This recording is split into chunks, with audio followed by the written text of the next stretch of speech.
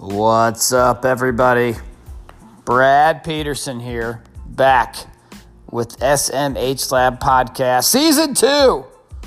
Kicking it off with Jeff Barker, University of St. Francis head cross-country track coach, one of the best distance minds in the whole United States. Everywhere he's gone, he has won. He's won big. National championship team back in 2012 at St. Francis, Illinois. And they are one of the top-ranked men and women's teams this year for cross-country, which they'll compete in the spring, actually, this year because of COVID for that national championship. I had a super busy fall. Hopefully you guys are all well. Hopefully you've missed this podcast. But we're bringing it back, giving the people what they want. Enjoy this episode with Jeff Barker.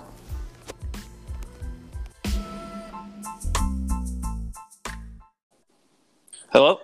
Coach Barker. What's going on? Let's try this again. Yeah. So Coach Jeff Barker, University of St. Francis in Illinois, is joining us on the podcast. I have been away for a while. We had a busy fall, didn't we, Jeff? Oh, yeah. So did you, man. Winning some state title, Right. So it was a crazy last few months, but it's time to get back at this. So I wanted to have Jeff on back in the summertime. Didn't work out, but we're glad to have him now. And I'm going to embarrass you by reading some of your bio right now, Jeff. Awesome. So Jeff is in his 9th season as the head men's and women's cross-country and track coach at USF. He has taken the men's team to 7 consecutive NAIA top 10 cross-country finishes. That includes a national championship back in 2012, a runner-up finish in 2016, and 4th place in 13 and 15. And also the women, he's had many national qualifying teams there, including a 4th place finish for the women. That was just last year, right? Yep, that was last year. And he was the National Coach of the Year in 2012, 8-time Conference Coach of the Year.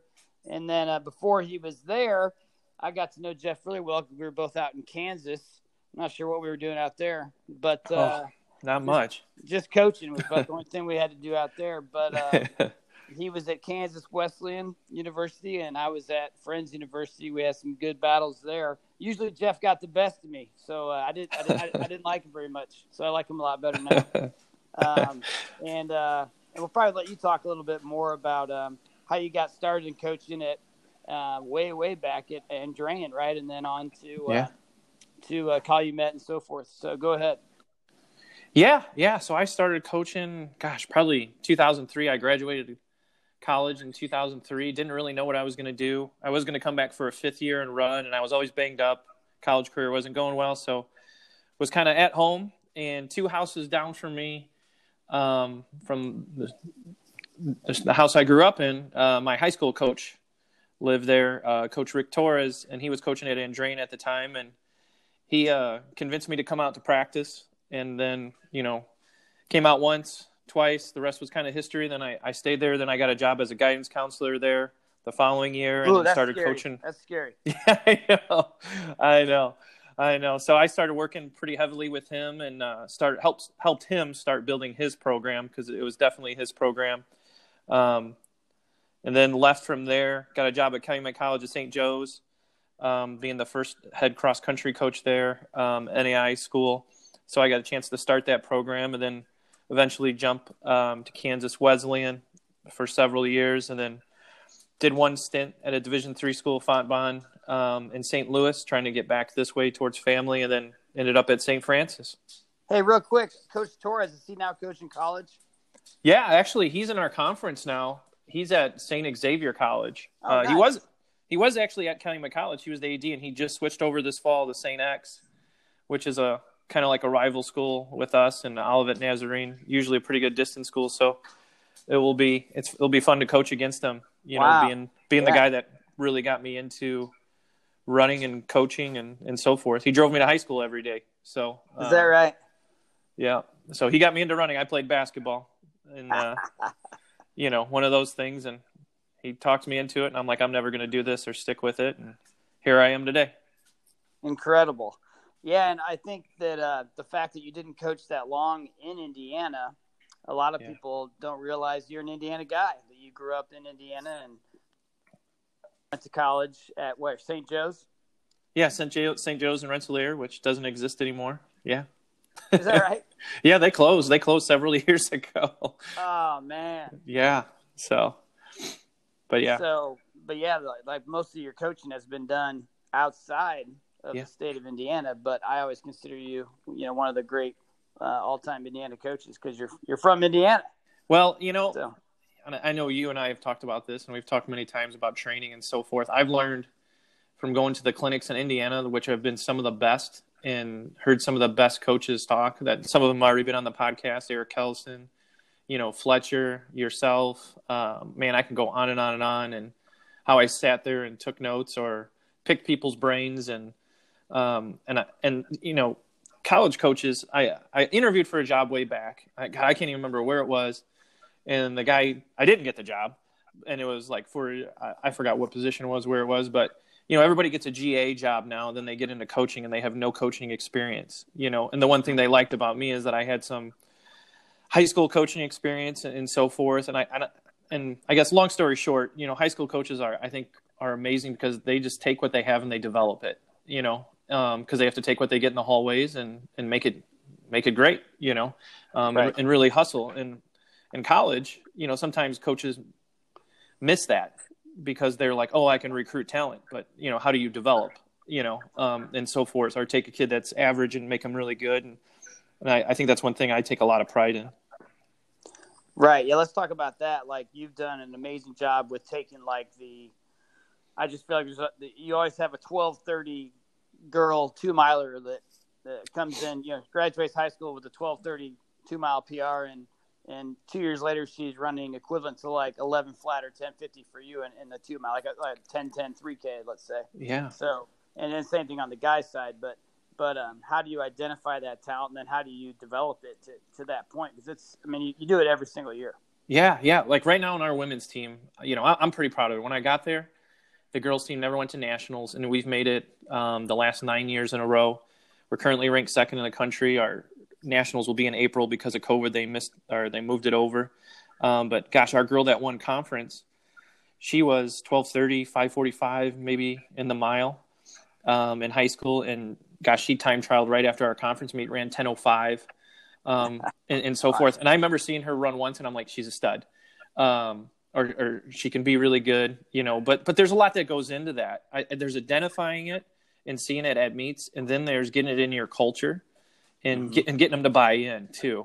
And I think that's one thing it's not just me in our program. I wish it was. I wish I could say it's me, but it's not. Like, I have 3 other assistant coaches that help me. I have a great female assistant. She's great with recruiting, coaches the sprints, jumps, but she also works out with our distance girls. And I have Coach Chappie and Coach Trevor Howard, who are awesome with distance running, get it. And so we can really give our kids a lot of attention and get them to buy in the process and how to get better. And we pay attention to detail, and I feel like success is important.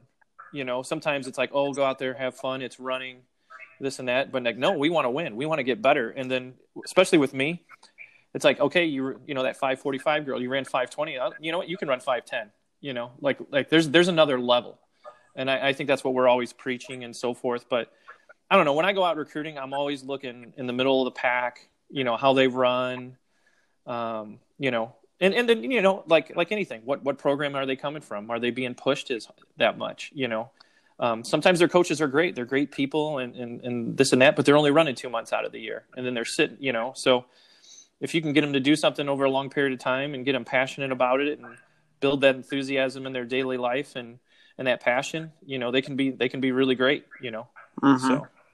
So you go to like the New Prairie Invitational, let's say in Indiana, one of the largest invitationals, and you go there and you obviously, typically you're not going to look at let's say a girl runs 17:40 and wins it, but and then several girls come in the 18s and guys are running the 15s. But not that you're ignoring those guys, but you're looking more at the guys in the 16s or the girls in the 19s but you're looking at their form, their technique, and things like that. Is that what you're saying? Yeah, absolutely. Like if I see someone, gosh, I got a guy on my team right now. He's from Crown Point. He was a 17 something, probably guy at New Prairie. Zach Hoover, and I think he ran in a 4x8 at the state meet, but he was probably was the slowest guy, like a low 2-minute guy. He wasn't bad, 4:45, lower 10 minutes in the 2 mile, but nobody's beating down his door. His freshman year, he runs 31:20 for us. He time trialed right before Christmas break, 14:48. I never thought the kid would break 15. We had him stuck at 15:08 forever, but I watched the way he ran, and his form, and then, man, just talking with him, his passion and so forth. So sometimes it's getting lucky and it's finding the right kids and so forth that have the good background. But so I mean, there's obviously a lot that goes into it. But man, a 20-minute girl, I'll take a 20-minute girl. And, right. Yeah, dude. And understanding your level, at our level, if I can get them to run low 19, man, they're going to be great. And we get 7 girls like that, man, we're going to be really good. We can be a top 10 team or, get a couple in the 18. We're going to be up there. So, it's just, I think it's having confidence in your coaching. It goes back to that walking through the hallways of the high school and like, man, you can take this kid and make him good, by doing these things and seeing how passionate they are and getting them to buy in. I think it's that culture and building that, desire to be great and telling them they can be good. Some kids don't think they're that good because they are in the middle of the pack. And, the biggest problem we have in our program is we develop kids, but then it's getting to the national meet and like some of them hadn't gone to a state meet and being like, hey, you can be an All-American. They're like, what? I've never been this way, before. So, yeah, it's getting them over that. And, the whole other side of running of, I don't know. I always say we're blue collared, hardworking, and we're tough and we're not afraid of anybody. We'll look you right in the eye and take you down. That's been built in over 9 years. When I first got here with the girls, first day I was like, man, you guys are going to go to the national meet. And they're looking at me like I'm crazy. And I'm like, and prior to getting in, the coach was pretty good. And they had a lot of good mid-distance kids in the 220s, a couple under 220. They had and I was like, how are they not going to the national meet in NAI? And we finished 12th that year. And they thought it was like amazing just making it when we got there. And I'm like, hey, we're not done. We're going to do something. So I think that's always my thing. It's like, we got to take care of something in front of our face, but then there's always something next, and so forth. So. So let's say that, and I don't know the young lady that was 5:45 and so forth, but let's say that just a random 20, 30, 5K girl who only ran 20 miles a week in high school, maybe 5 days a week, definitely no more than 6. Like, how do you? So that's what she did. She was 20 miles a week as a senior, and she ran 20:30 for 5K and 12:30 for a 2 mile. What do you do with her year by year at University of St. Francis? Yeah, man. We start out simple in the summer, and we run minutes. So I get them to buy in, and if they follow it, and they come in early August, we don't do anything flashy. We're Tuesday, Friday workouts. But I would say the big thing we focus on and the hardest thing for kids coming in our program is just their daily runs. And I know we've talked about this before, Brad, is that I don't want my kids running sloppy. I'd rather them run 7 days a week at 7:30 pace, 7-minute pace than early on. Then I care more about that than like their workouts, so to speak. Right. That's the ladies. What about the guys? I'd say 6:30, 6:40s. Yep. And then we harp the long run. Now a long run for a girl like that could be 50, 60 minutes. When they get older, it could obviously be further, but they're going to be running longer based on the minutes. But when we also do a lot of hills and things like that, it kind of sounds like I'm saying Lydiard stuff right now. But there's a process that I call it total progressive aerobic development. I got the term. It's not my term.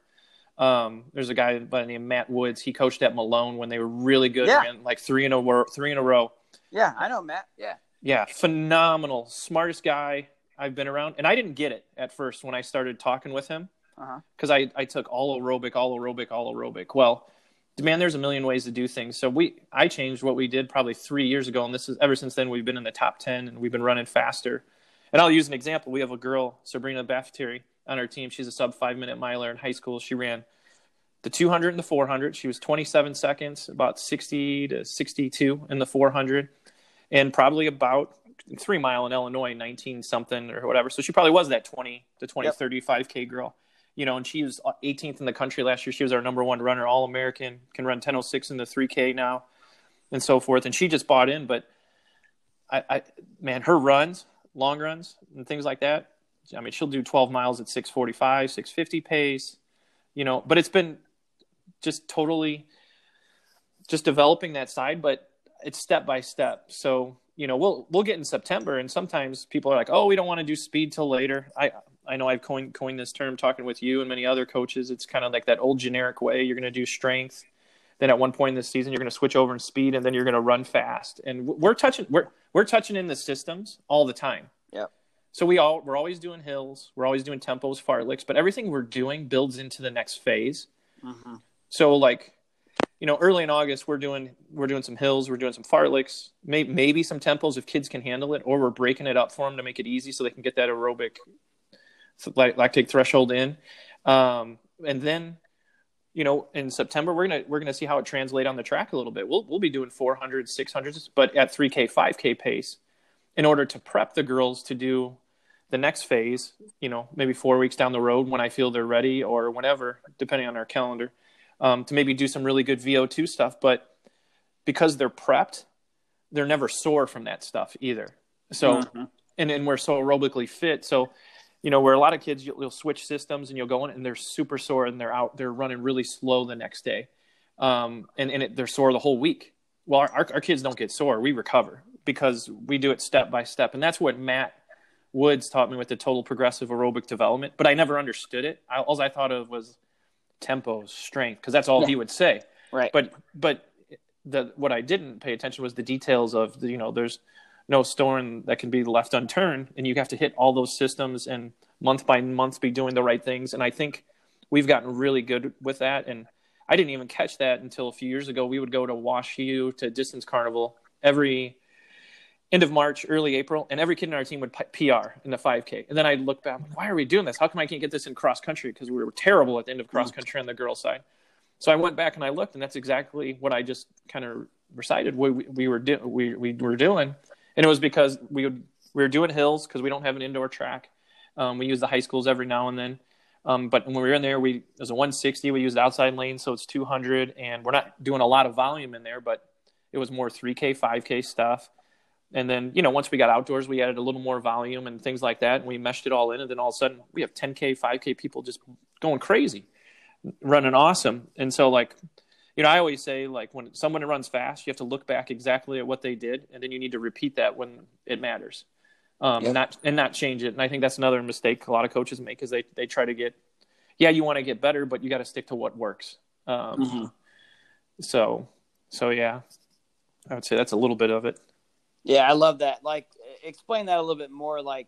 Going back to so somebody runs a nice big PR, let's say in track season in the 10K or 5K in middle of April or late April, and then you go to nationals, and so you look back at that week that they ran really well in that 5K, 10K, or those last 14 days, and you kind of look at that and be like, hey, let's just do that again, maybe a tad faster, or maybe a little bit less volume. Is that what you're saying?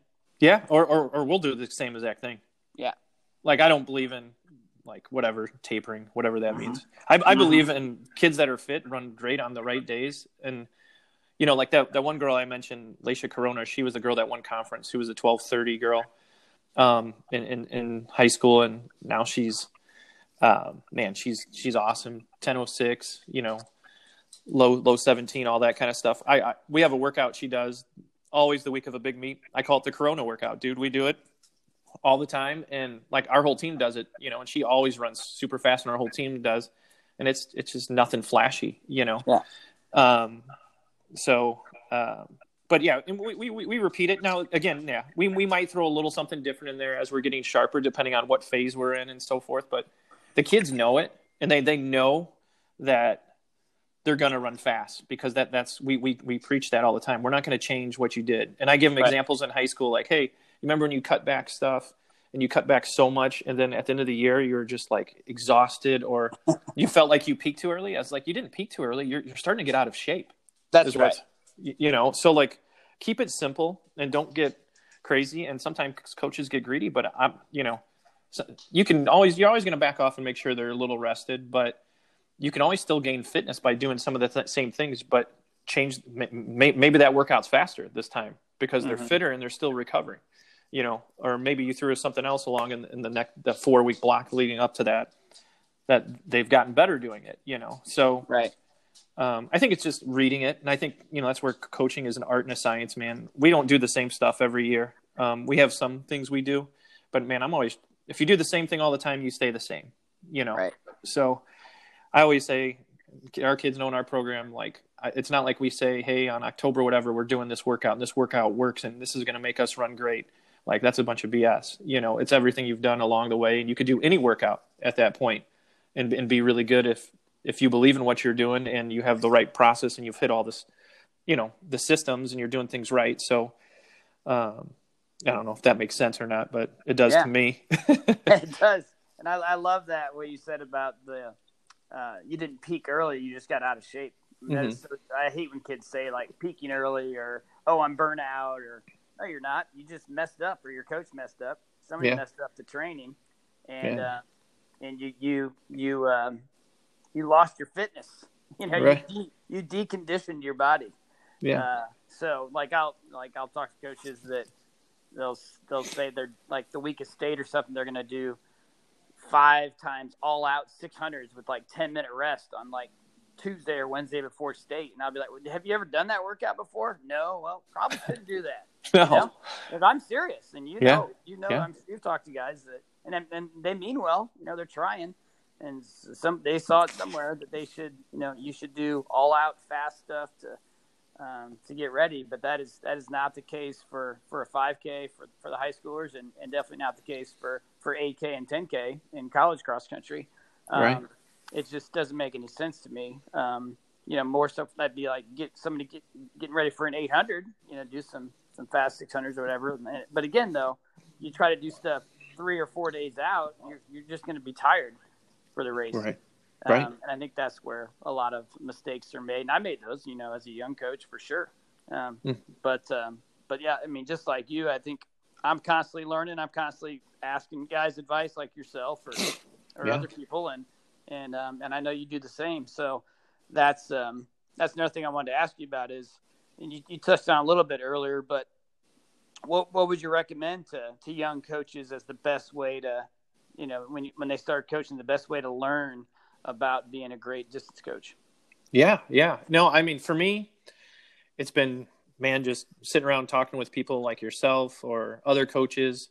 I have coaches I talk to every day around here and different friends, and I ask questions and so forth, or going to clinics. I think clinics are really good. I'm pretty picky now. Like like when coaches say they get their certification in their level 1 or their distance and stuff. Yeah, exactly. I know you're laughing.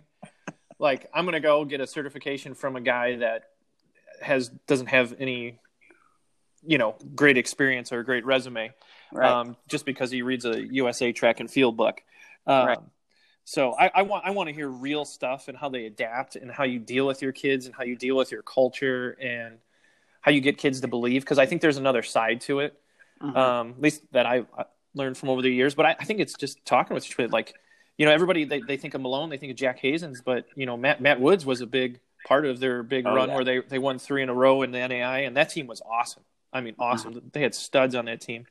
So, like, I didn't know that, but, I had a good friend, Joe Eby, who's been on here, and he introduced me and, all the Ohio people. And, man, I learned a ton, and I think just constantly just connecting with people and so forth, and not being stuck in your ways of, man, my high school coach did this, or my college coach did this, so I have to do this because it works. Man, like, I think when you get that way, you're stuck as a coach.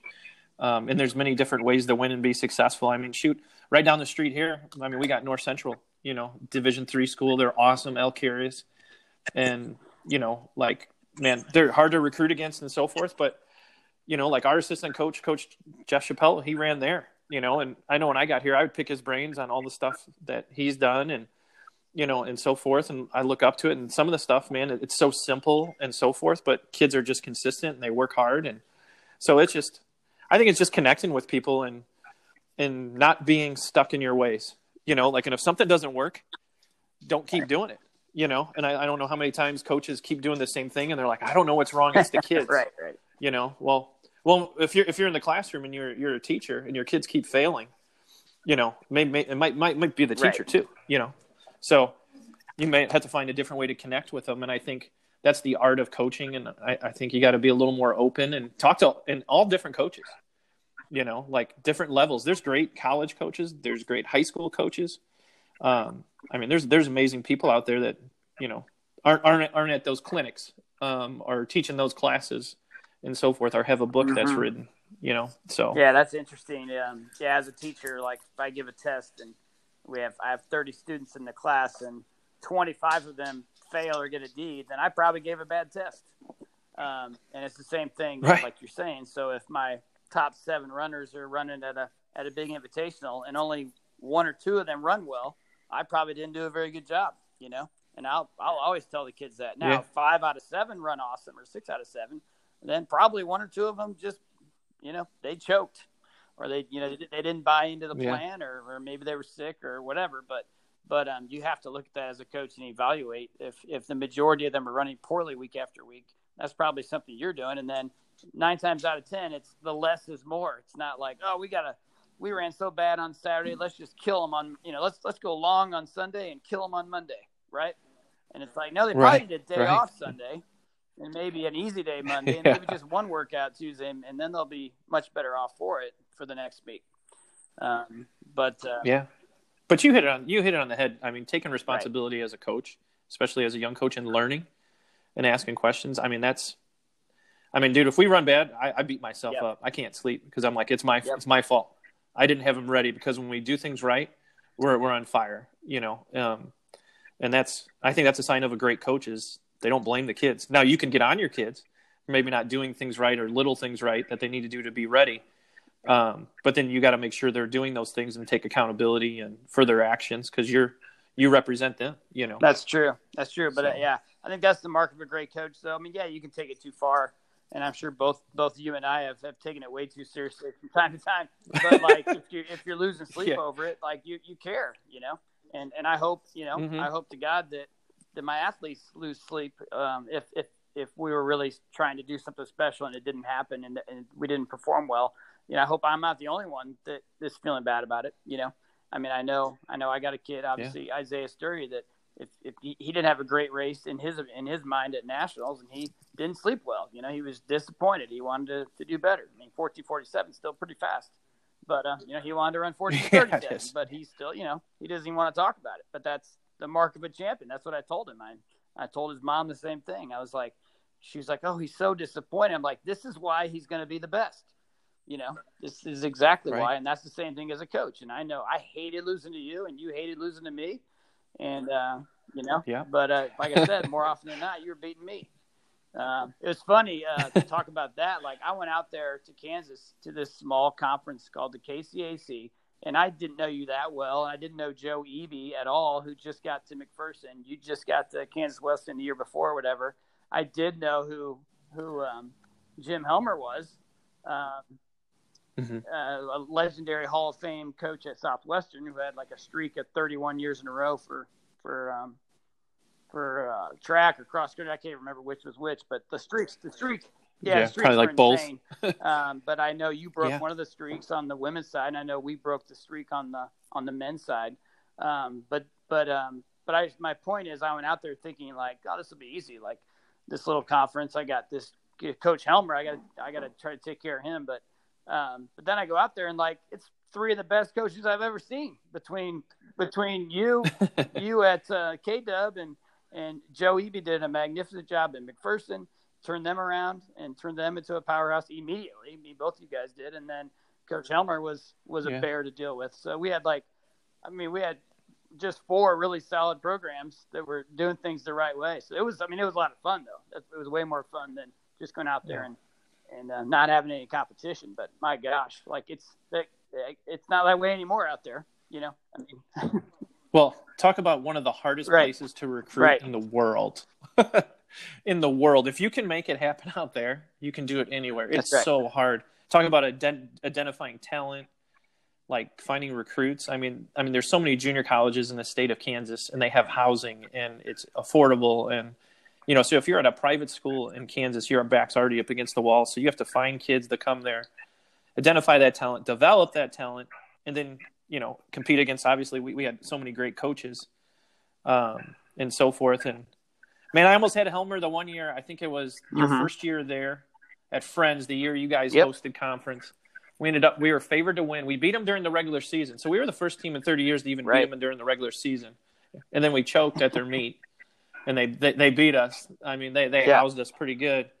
I thought I had a really good team. And then a couple of years later, I mean, man, you had it rolling, and your program was established. But I mean, it's toughest place to recruit. I mean, I know you were at Tech and other places, but I don't think it was hard just as it is in Kansas with the resources out there and so forth. This all the time that when I went out there, all the junior colleges, the community colleges, I was like, what? Why would you, like, valedictorians were like going to junior college? Yeah. And I was like, why would you do that? Because Indiana, like, you go to junior college if you have bad grades or it's like a last resort. But out there, it was like, I mean, it was genius. Like, they're saving money, and the community colleges were actually really nice, like nice schools, nice facilities. Yeah. And, it was so then you had to beat the system. I know both you and I did with, you got to become buddies with junior college coaches. You had to become buddies with DeGrotto and whoever else. But he was another one out there, Vince DeGrotto at Cali and now at Allen. Like, he was another outstanding coach out there. I was just super impressed with, more so on the college coaching side. I was just super impressed with people out there and the way they did things. And I think you kind of already attested to this, but the Indiana high school coaches are among the best in the nation. I mean, how hard they work and the way they do things. Would you agree with that? Oh my gosh. Yeah. Yeah. I mean, gosh, there's so many good coaches, and with a one class system, I mean, you got to be on your game. And I'm starting to learn, obviously I've been here 9 years in Illinois, but this area, there's a lot of amazing coaches too. In the Chicago suburbs and so forth. But man, those Indiana guys, what they're doing with their resources, and gosh, it's amazing. It's amazing. You talk about, again, identifying talent in the hallways, and then you have to develop it, and you have to do it year in and year out. And there's schools that do that, I mean, and it's building that culture, and it's the same way in college. How do you do that? You just have to, what is your culture? Define it if you can, and then how do you build that culture to where you want it to be? Because it took time at each school you've been at. Yeah, especially here, I would say the power we had was numbers, and the kids were really hungry. So I came in, and the guys were ranked 13th, and the women were just there. They were close. So, and they were eager for a change. So, like, obviously taking the generic way that everyone would say in a job interview, I'm going to take an athlete-centered approach and blah, blah, blah, blah, blah. But I really think we harp character and doing things right outside of practice, and, doing things right in the classroom, and, being passionate about running. I know it sounds easy, but man, we're pretty goal driven, and we have a lot of team meetings to go over this stuff, and we make it fun, but we make it serious. And so we give them a lot of purpose.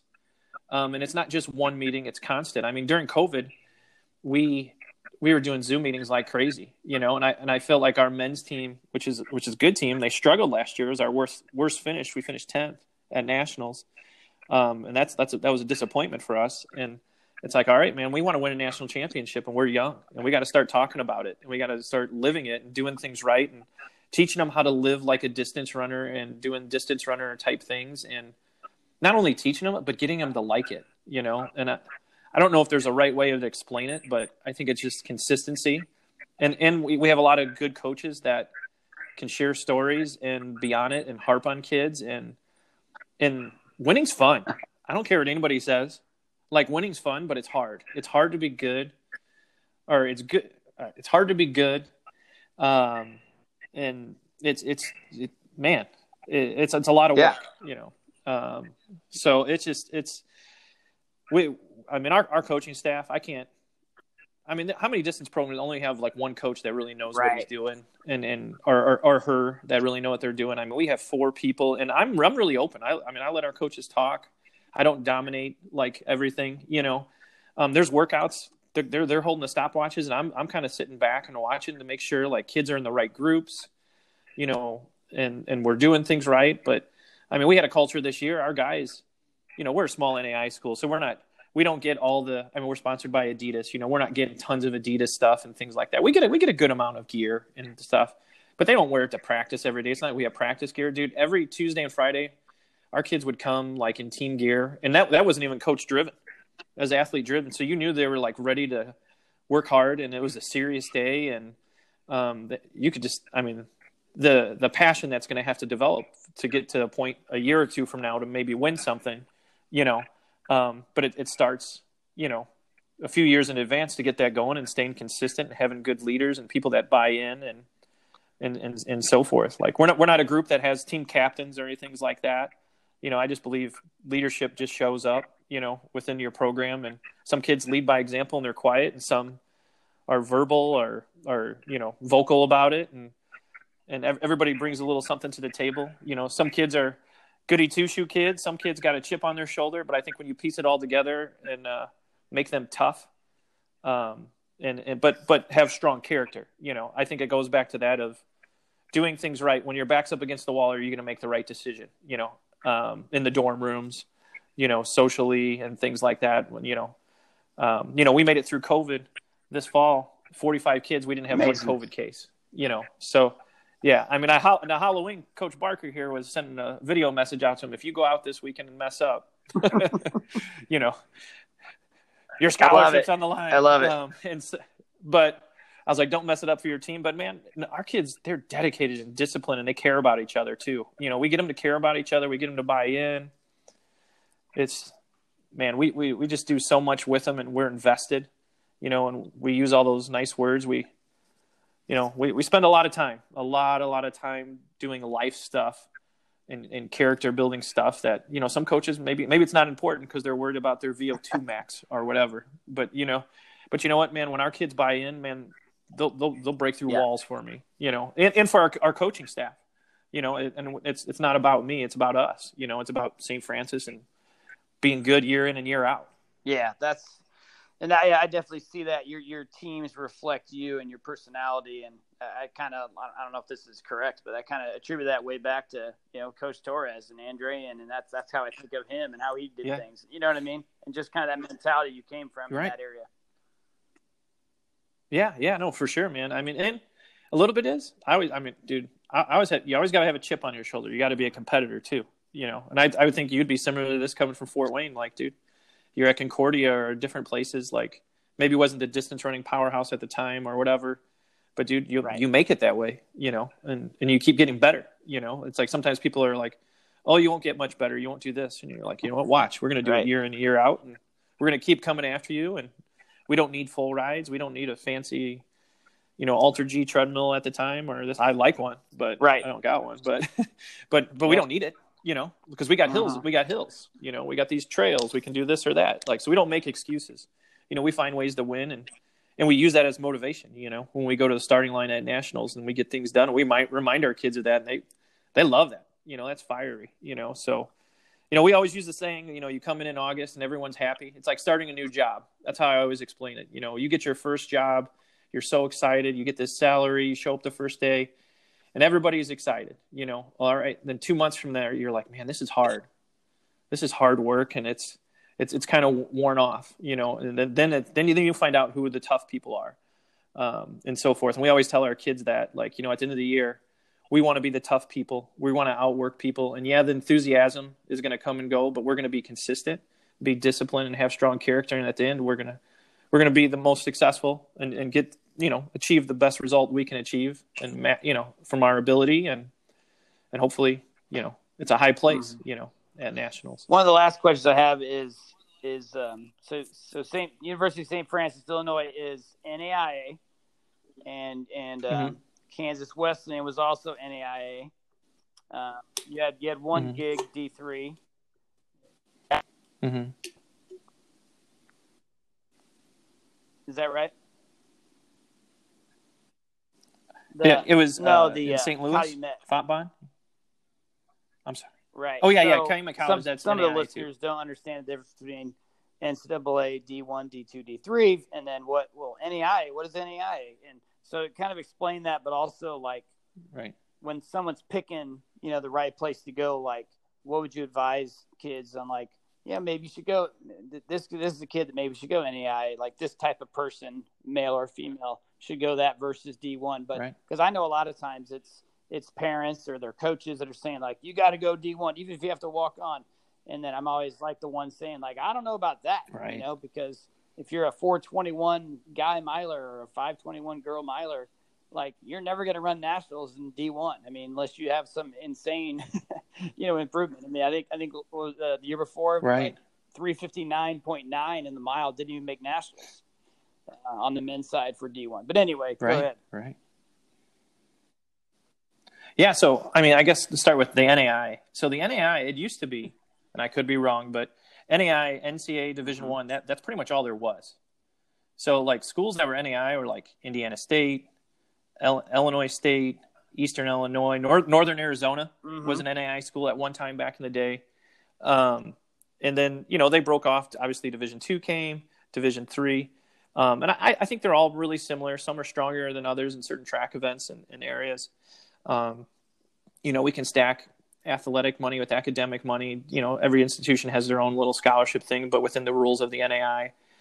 College running, though, dude, it's all about finding the right school, the right coach that meets your ability, or not necessarily your ability, but meets what you need as a runner to get better. So, dude, in college running, we run against Division I, Division II, Division III all the time. Any school, if they're a good program, you can see every division, and it's not every sport is like that. So it's about finding the right school for you and the right coach where you can get better. I mean, there's guys and girls in the NAI that run in the Olympic trials. And you can go to Stanford, you can go to Mount Sac, you can go to all these different places that are popular and run, and it doesn't matter as long as you're running fast. So if you can get opportunities to run fast and so forth, and have something at the end of the year. So kids, like you just mentioned, oh, you're a 420 guy. Maybe you go to the state meet and you're the best kid in your town or whatever for 20 years and you ran 420. And you go to the state meet and you finish 11th and you're Division I, you're Division I. Well, then you go to maybe a small mid-major and I always tell kids, I'm like, you're never going to run in a national meet again. You're never going to run in a national meet. I hope you do.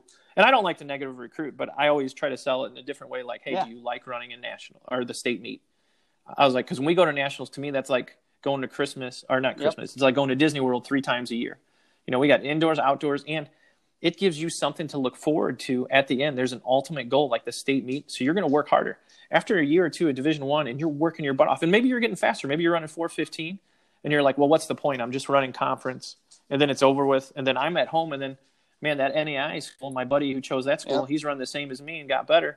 He's running a national meet and he's an All-American. He's getting more of an experience and he's sticking out more. Sometimes you stick out more at that level at the national meet, and then say you're an Olympic trials qualifier, you're going to stick out more to maybe even big time shoe companies and things like that. You're going to get recognized and they're going to get developed slowly, and you're not beaten up because they don't have to for points here and there and so forth. So there's a developmental side to it too. So it's really about finding the best academic choice and that fits you, the best coach that works, and training environment, socially, all that kind of stuff. And then make sure they're giving you the right experience. But I mean, I think we do a good job of that. I know you've done that, Brad, with many kids. I know like Alyssa ran for you, and she was at Division I places, came down and ran for you, and then moved on to her professional career. And it really helped her as a person and so forth. And that's a common thing. That's very well put. But yeah, it just drives me nuts when it's always about the D1, even D1 over D2. It's like, man, there's a lot of great D2 schools that could beat D1 schools, and you can beat D1 schools. There's some bad D1 running programs. In 2012, we won the national championship. Right? We beat the University of Illinois. Yes, we beat the University of Illinois that year. They had Illinois Intercollegiates. They don't even have that meet anymore. I don't know if it's because of us and good schools like North Central and stuff like that. But we beat them. Now we haven't beat them again, but we've beaten. We've been fortunate enough to beat Illinois States and some Bradleys, Eastern Illinois on certain years, and so forth. And I all good programs. Not talking, bad on them, But we've done that. We've gone down to Louisville. In 2012, we went down to Louisville, and that was the first year I think they hosted Division I nationals. We ran up in the gold division. I think we finished 16th out of 30 some schools, all Division I. And so forth. So I mean, man, it's all about finding the right school, and we give our kids exposure and get a run against the best, and we eat that stuff up. Give a quick example of what it takes to qualify for the mile for a male and a female for indoor nationals. Yeah, for a guy in the mile, you got to run like under 420. For a lady, I think it's about 512, 509 for like an A standard. So, I mean, give you an example. Like last year, we had 5 or 6 guys under 420 in the mile, and so forth. They weren't all. I don't consider them all milers, but like right now, we have a 410 guy, 415 guy, 417 guy that are all like freshmen, sophomores on our team. And they were all in the 420s, 430s in high school. So yeah. So I mean. We can coach and do things too, just as good as the big schools. Yeah, sometimes we're working even harder with those kids because there's a lot more room for them to improve than that top end kid. But as far as mileage goes, what are your heavy hitter, your big time dudes running mileage per week? Yeah. So right now we had a kid this year. I mentioned his name earlier, Zach Hoover.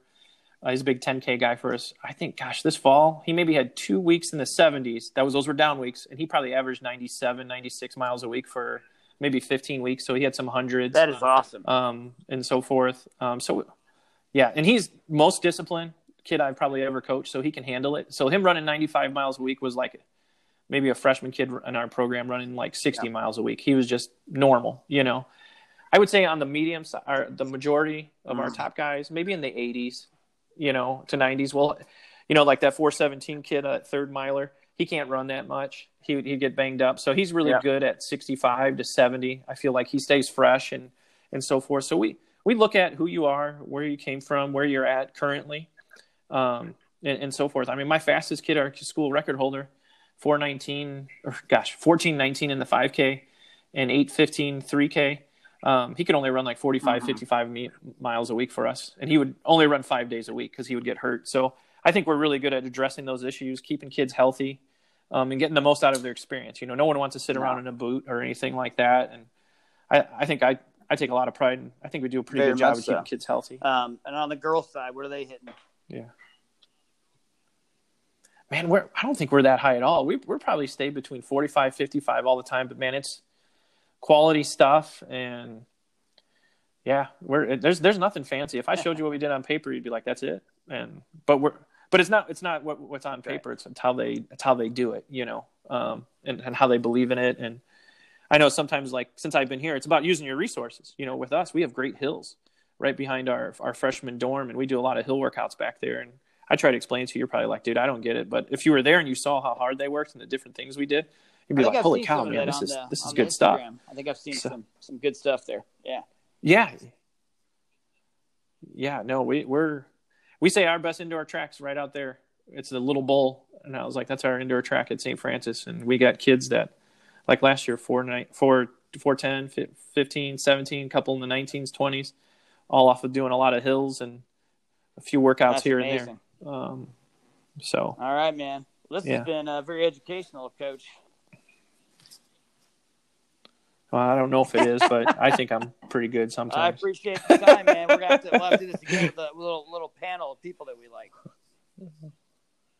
Yeah, totally. A legend in my own mind. Yeah. No, I'm just kidding. No, thanks for having me. There's been awesome coaches on here, and like Alyssa, and man, I think I texted you a bunch during the summer saying how awesome the group is, and I enjoy listening to some of the people, because I heard them in clinics and things like that. So it's fun and hopefully helpful to others out there listening. I haven't come across very many distance coaches that will say no. That's what I always say to young coaches is, just ask them, hey, can we go out for a beer and talk? Like, very rarely is somebody, and I never say no. Yeah. As long as you're buying the beer, But I know you're the same. Right. Well, and you always give Yeah, and you always give everything. I'll give all my ideas. Right. I don't care, dude. I want people to get better, and then Well, yeah, it's like you got to what get your said, kids to like, buy in. I don't hold you know? back the secrets because they have to do it right.